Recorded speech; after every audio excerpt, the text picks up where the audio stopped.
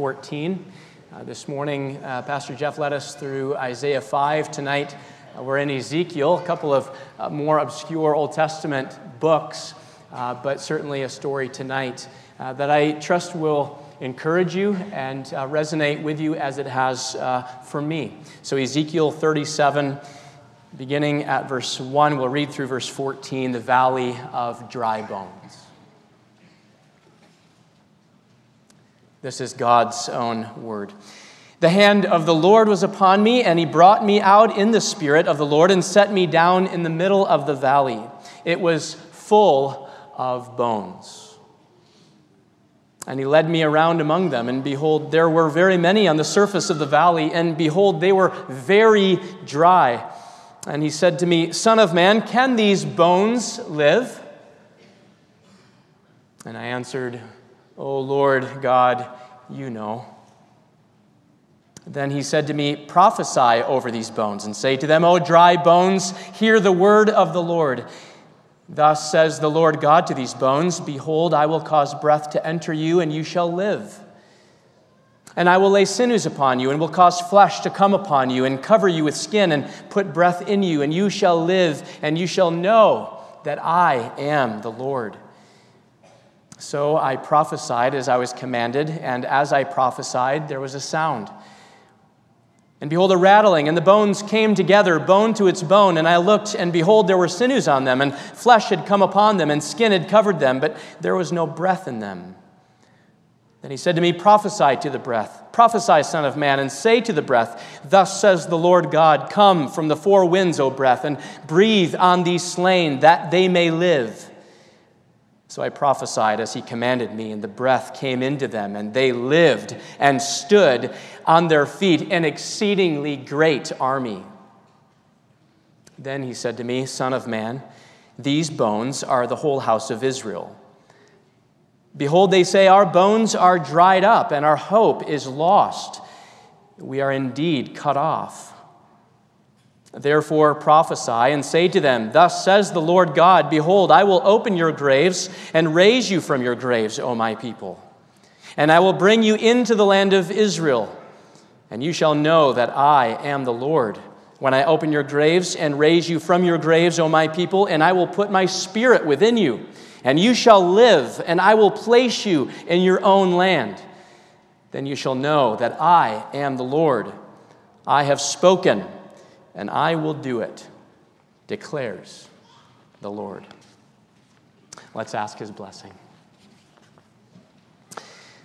Father, now what we know not, teach us, and what we have not, give us, and what we are not, make us. In Jesus' name, amen. Well, tonight's passage, the Valley of Dry Bones, records one of the more well-known, I think, and famous and memorable Old Testament stories, a story that we've heard probably many times, that we remember hearing in Sunday school, in one of the more obscure Old Testament books, the book of Ezekiel. Boys and girls, Ezekiel was one of God's prophets. And as a prophet, he was called by God to speak for God to the people of God. But to be a prophet in the Old Testament was anything but easy. If the ancient Near East kept a record of the top 10 difficult, challenging vocations, I have no doubt in my mind that prophet would probably be at the top of the list. It was not an easy thing to be a prophet. To go to an obstinate people, a stiff-necked people, a rebellious people, people that had no interest in hearing the message nor the messenger that God had sent. And yet that was Ezekiel's call. And not only was he a prophet to a difficult people, but he was a prophet in a difficult time. A time of darkness, a time of hopelessness, a time of exile. Here, the Israelites were living in a foreign land. They had been replaced out of their own home. Jerusalem, their beloved city. I don't know if we really get just how important this city was to the Jews. God had responded to their rebellious hearts, their refusal to bow the knee, and he had in his providence sent the Babylonians who destroyed Jerusalem. And so here the Israelites were far away, cut off from God, and living without hope. Probably wondering, have we gone over the cliff? Have we gone beyond the line of return? And it's into that situation, into that context, where Israel's whole identity is turned upside down, where God takes Ezekiel into this vision to see this valley and asks the question, can these bones live? Can these bones live? Now, I don't know about your situation, most of you tonight, but perhaps you are here and you are feeling a bit like Israel. Perhaps you've committed that same sin for the 1,000th time, and you're starting to wonder if God is going to give up on you. If you've sinned so many times, and you've sinned against grace so many times that perhaps you are far too gone. Your heart is too hard, and you're here tonight, and you're struggling to find hope. And it's to you and it's to me that God asks, can these bones live? Just two main points tonight as we work our way through the text, beginning with that reality, a hopeless picture. First of all, a hopeless picture. Could God make these bones live again? And would he? Israel's condition is vividly illustrated by this vision of a valley that is covered, blanketed with dry bones. And you've heard the saying, a picture is worth 1,000 words. That's so true. Here, a picture is worth 10,000s of words. God really didn't have to explain to Ezekiel what this picture meant. He didn't have to complete the analogy. Ezekiel the prophet would have known exactly what God was trying to convey. This valley of dry bones represented Israel. Death and spiritual lifelessness. What happens to us when we continue in sin? When we continue in sin and when we don't locate sin, identify sin, grieve sin, turn from sin to God in repentance, when we continue to deny the Word of God and ignore the Spirit's work in our lives, and we continue to just become more and more hardened and calcified in our sin, and we become dry, don't we? We become numb. We become as David became when he was living this way. He said, "For when I kept silent," speaking in Psalm 32, "my bones wasted away through my groaning all day long. For a day and night your hand was heavy upon me. My strength was dried up as by the heat of summer." You've experienced this before. I have. You become dried up. Living in sin, treasuring sin, desiring sin. Yes, going through the right motions, doing the right things, attending church, saying the prayers that I was supposed to say, reading my Bible occasionally, outwardly looking fine, and yet inwardly dry. Dry. No doubt here for the Israelites, they still had the externals. They had the forms, they had the offerings, they had the sacrifices. They brought God their rituals, they offered to God their prayers. Yet inside, they were spiritually hollow. It was dead orthodoxy before that was even a term that we use.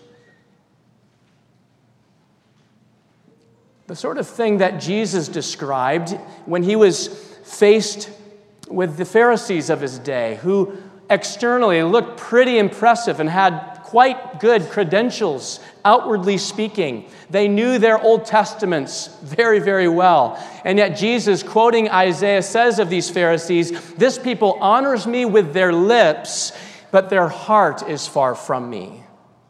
Their heart is far from me. They had, you see, the appearances of being alive to some degree, but inside they were dead. They were like whitewashed tombs, as Jesus said about the Pharisees. And something similar is going on here in Ezekiel 37. If we could take an x-ray, what we see in the heart of the Israelite is dryness. You see, it's possible to look alive by coming to church and singing the songs, while in reality being as dead or dry as these bones.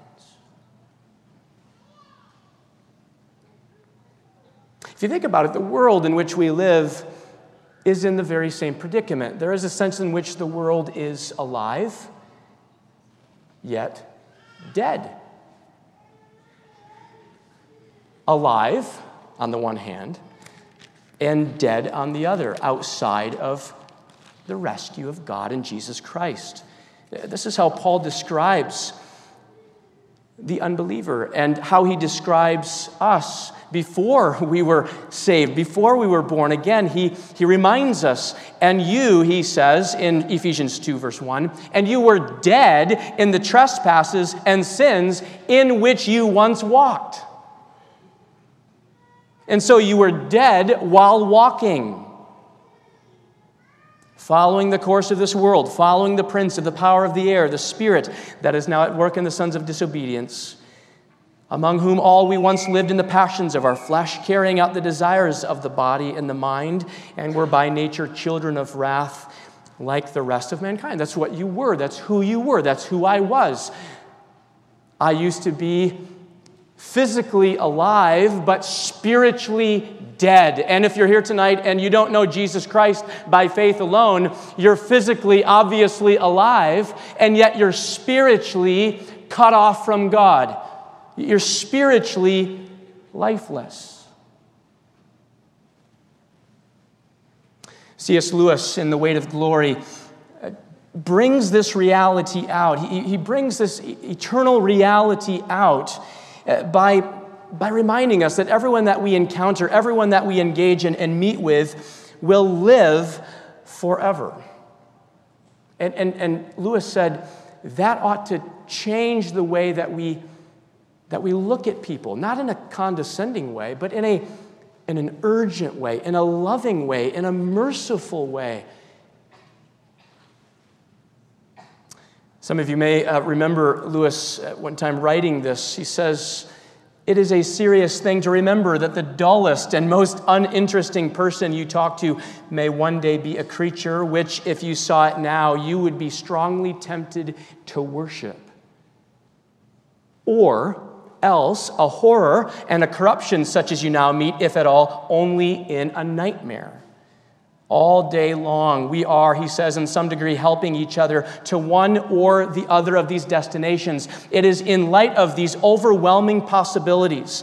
It is with the awe and the circumspection proper to them, he says, that we should conduct all our dealings with one another, all friendships, all loves, all play, all politics." And then he says this is striking. Listen, there are no ordinary people. You have never talked to a mere mortal.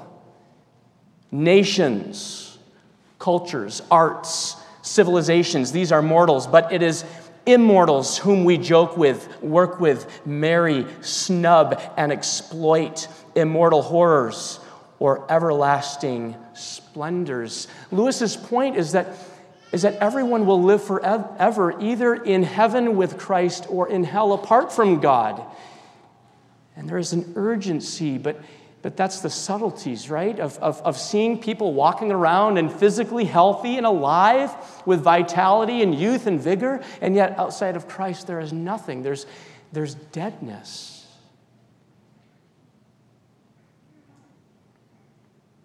Israel was in a condition that is described here vividly in this picture of dry bones.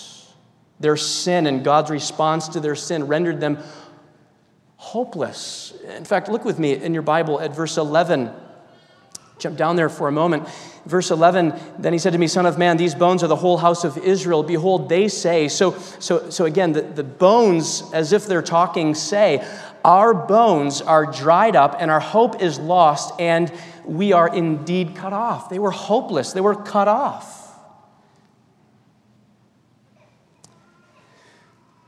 This is the outlook of Israel at this particular time.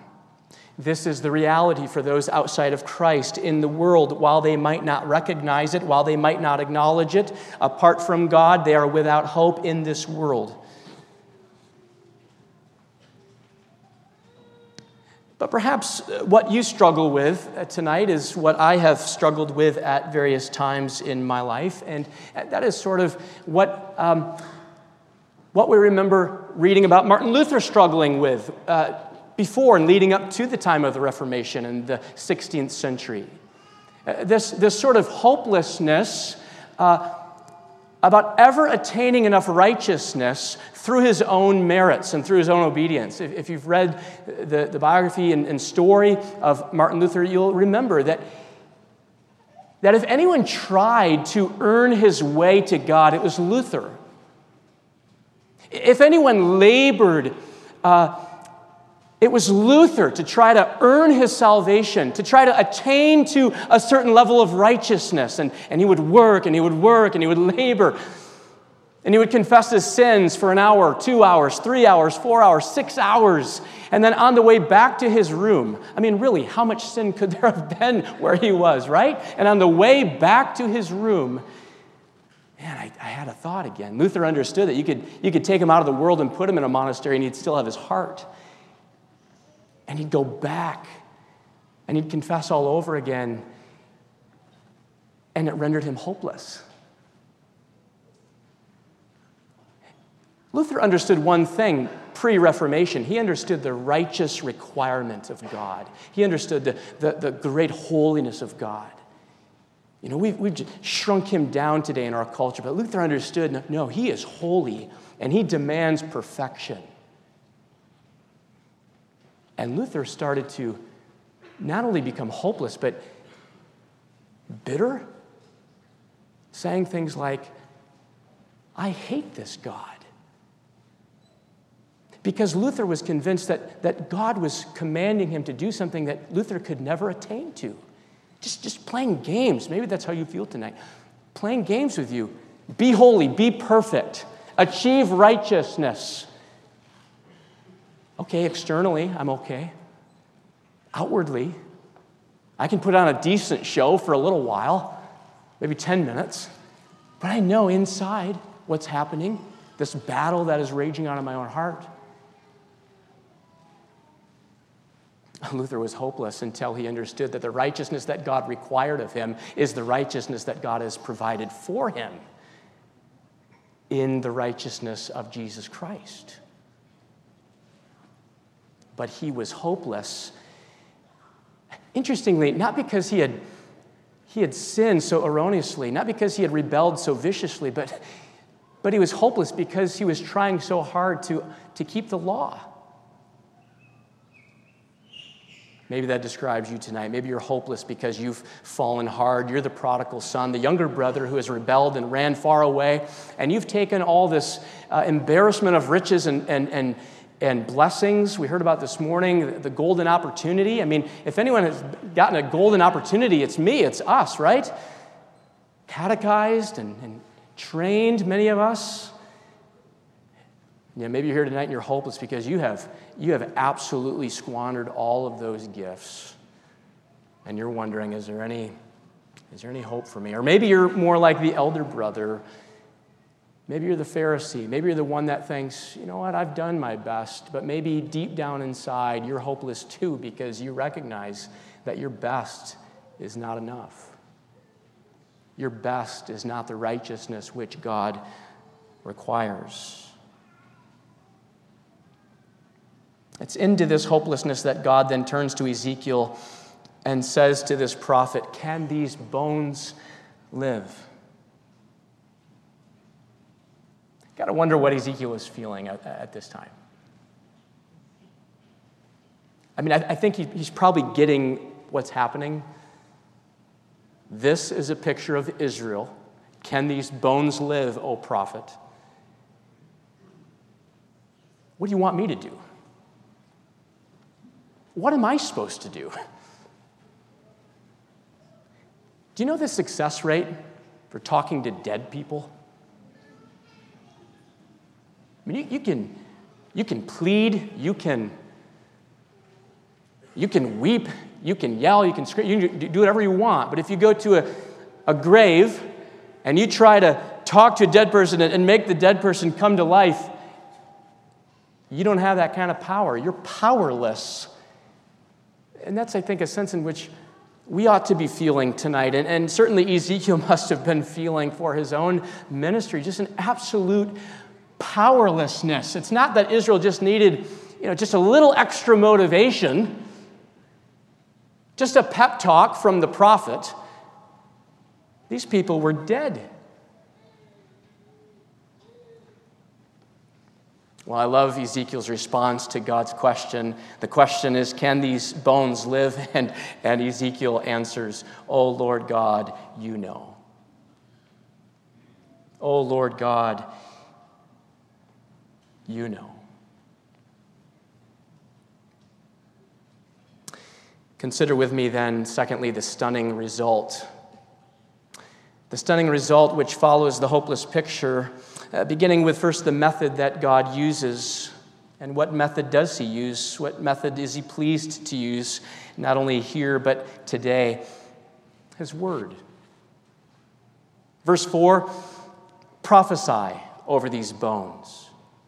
Say to them, speak to them, right? Speak my word to these bones. Friends, the power is in the word of God, not in the messenger. This Wednesday is Reformation Day, and we are right to celebrate it. We are right to remember the likes of Luther and Calvin and Zwingli and others who the Lord powerfully used to bring about this great return to the Scriptures, the return to the authority of the Word of God and the doctrines of grace and justification by faith alone in Christ alone. But how did the Reformation actually come about? It was the Word of God. It was a return to the Word of God, but it was the Word of God that brought about the Reformation, brought about revival within the church. Luther himself testified of this. While he was spending time with his buddies, the Word of God was spreading. The Word of God was expanding. It was the Word that was simply doing its work because it's the Word of God. One of my favorite quotes of Charles Spurgeon is when he asks this question: how do I defend the Bible? How do I defend the Bible, Spurgeon said, the Prince of Preachers? His answer, the same way I would defend a lion. I simply open the cage and I let him out. I simply open the cage and let him out. That's how you defend the Word of God. You let the Word do its work. Now notice, Ezekiel did as he was commanded, verse 7. He didn't change the message. He didn't water the message down. He preached the message that God had given him to preach, but it wasn't Ezekiel's ability. That's a good reminder. That's a good word tonight for Harvest Church. What the church needs, what Harvest needs, what the church plant needs, and what all churches need are not fancier programs or entertaining messengers, but clear, practical, faithful teaching of the Word of God, which is able to make us wise unto salvation. We need the Word of God unleashed. We need the Word of God preached and taught. Parents, God loves using means, but ultimately you and I are powerless to cause our children to be born again, aren't we? And we feel that, I hope. We feel that powerlessness. We can do all the right things, at least we try to do all the right things. We give them the right schools and the right programs and the right education, but at the end of the day, only God can raise the dead. And so you and I are to be faithful to bring the Word of God to them, bring the gospel to our children over and over and over again, wash them in the water of the Word. Sunday school teachers, what a great presentation today, by the way, from Pastor Wayne on the scope and sequence of Sunday school and why it is that we do what we do here at Harvest Church. Sunday school teachers, you don't have the ability to bring about the transformation that I know that you desire, but the Word of God does. Elders, as you minister to your sheep, as you counsel them through difficult situations, and you're on your way to a visit, and you've got a knot in your stomach because you don't know what to say. It's the Word of God which is able to accomplish what you and I could never accomplish on our own.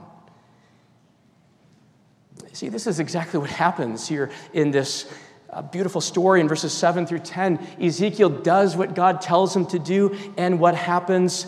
Life. Formation of life. Revival of life. These bones come together, a rattling occurs, bone to its bone, eventually life itself. Verse 10, so I prophesied as he commanded me, and the breath came into them, and they lived and stood on their feet, an exceedingly great army. We are saved individually, but we are saved into the church as a great army of followers of the Lord Jesus Christ. And Paul says, you are dead. You were walking dead people in Ephesians chapter 2, but he follows it up with this, but God, being rich in mercy, because of the great love with which he has loved us, even when we were dead in our trespasses, he made us alive together with Christ. By grace you have been saved, and raised us up with him, and seated us with him in the heavenly places in Christ Jesus. This is a picture, isn't it, of the regenerating work of the Holy Spirit in causing us to be born again. The method he uses then and now is the preaching of the Word, the teaching of the Word of God, the reading of the Word of God as we allow it to wash over us and to bring about change and transformation. The Word of God changes us. What an invitation to read it. To read it and study it and meditate upon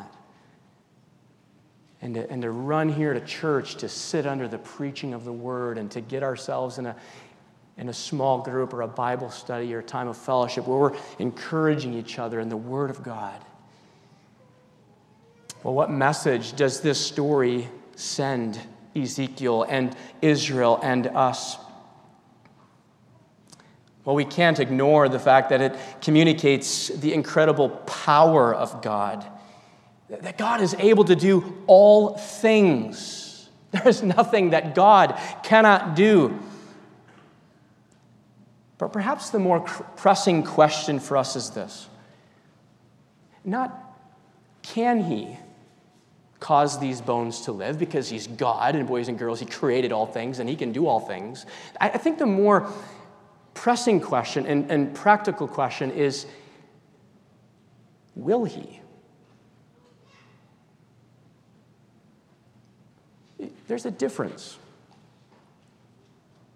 I think we know that he can do all things, but what I think we struggle with, what I struggle with often is, does he desire to? What is the heart of our Father? What is the disposition of our God? I mean, why would God, who is holy, choose to revive this rebellious, washed-up nation who spit in God's gracious face more times than they could count? And why would God do that for us, who not only sin against his law, but who sin against his grace over and over again?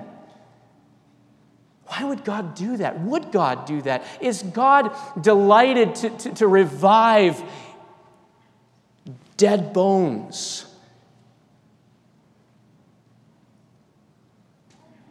The answer that he gives here in Ezekiel 37 is that not only is he able, but he is willing. Not only is he able, but he is delighted. He is delighted to do so. And why would he do that? Why does it delight the heart of God to revive dead bones who have rebelled against him?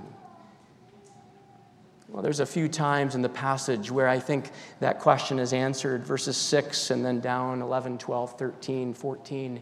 The answer is this: the reason he loves to revive us is because he wants to be known. The end of verse 6, and you shall know that I am the Lord. He wants to be known. He revives dead people because of his gracious and generous character, but because he wants to be known, and he wants to be enjoyed. He wants to be treasured. He wants us to delight in him. He wants us to enjoy him forever and in a daily sense. And we think, and I know that the 5th grade class this morning talked about this in class because we had a discussion at the table today. Isn't that self-centered on God's behalf for God to want to do this so that he might be known? Isn't that sort of self-centered? And the answer is, God is the most God-centered being in all the universe. And that's why he does all the things that he does, because he is bent on giving himself glory. And he wants to be known. He wants to be loved. This is John Calvin's favorite verse, actually. Pastor Wayne preached on it last Sunday evening. John 17, verse 3. And this is eternal life, that they know you, the only true God, and Jesus Christ, whom you have sent.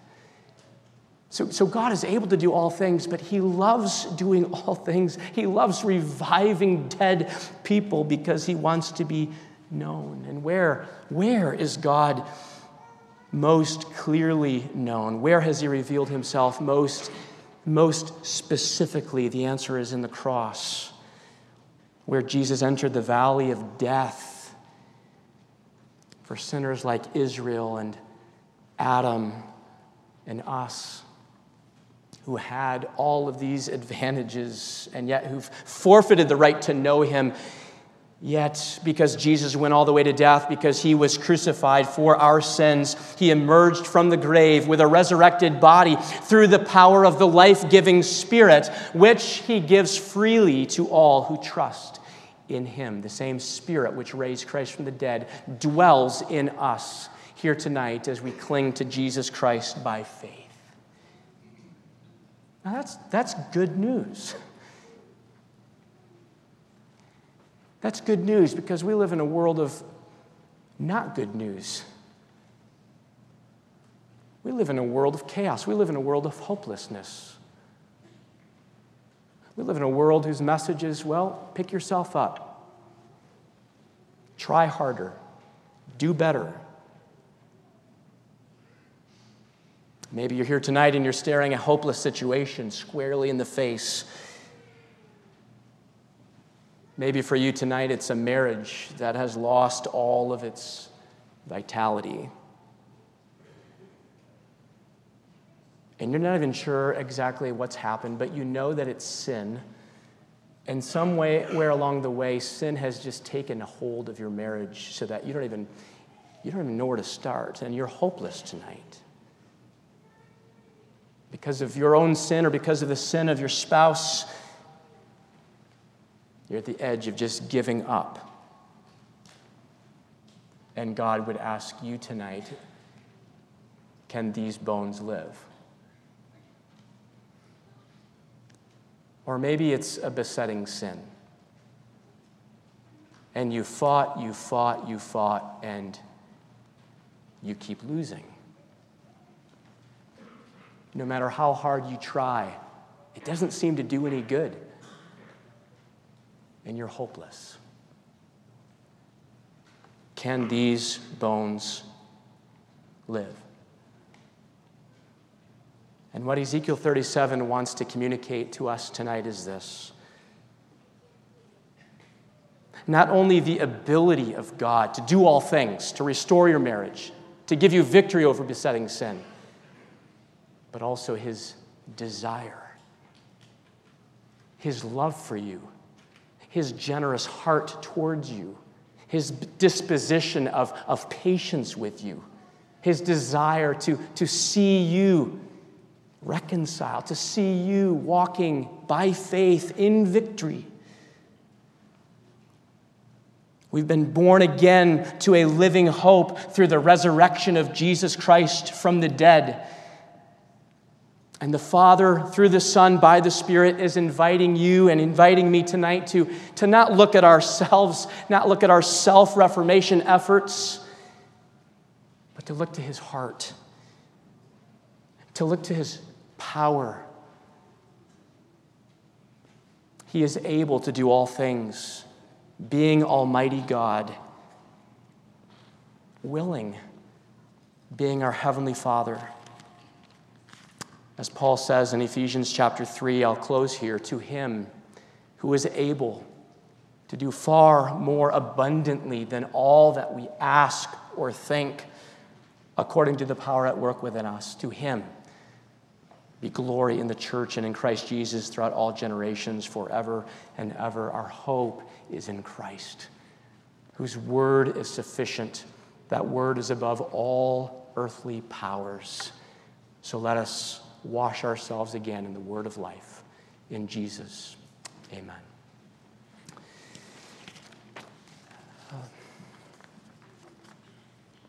Father, would you do in us and for us and through us what we could never, ever do for ourselves? Would you open the eyes of the blind? Would you bring life out of death? Would you send hope into hopeless situations? Would you provide strength in our weakness? Would you raise up the dead? Would you send forth your word in power? Be merciful to us, O God, for we are helpless sinners. Do above and beyond what we could even ask or imagine, because it is your heart to do so. Make us then to know you, to know our weaknesses, to know your strength, to know you as our greatest pleasure, to cherish you as our sweetest delight. For Jesus' sake and in his name, amen.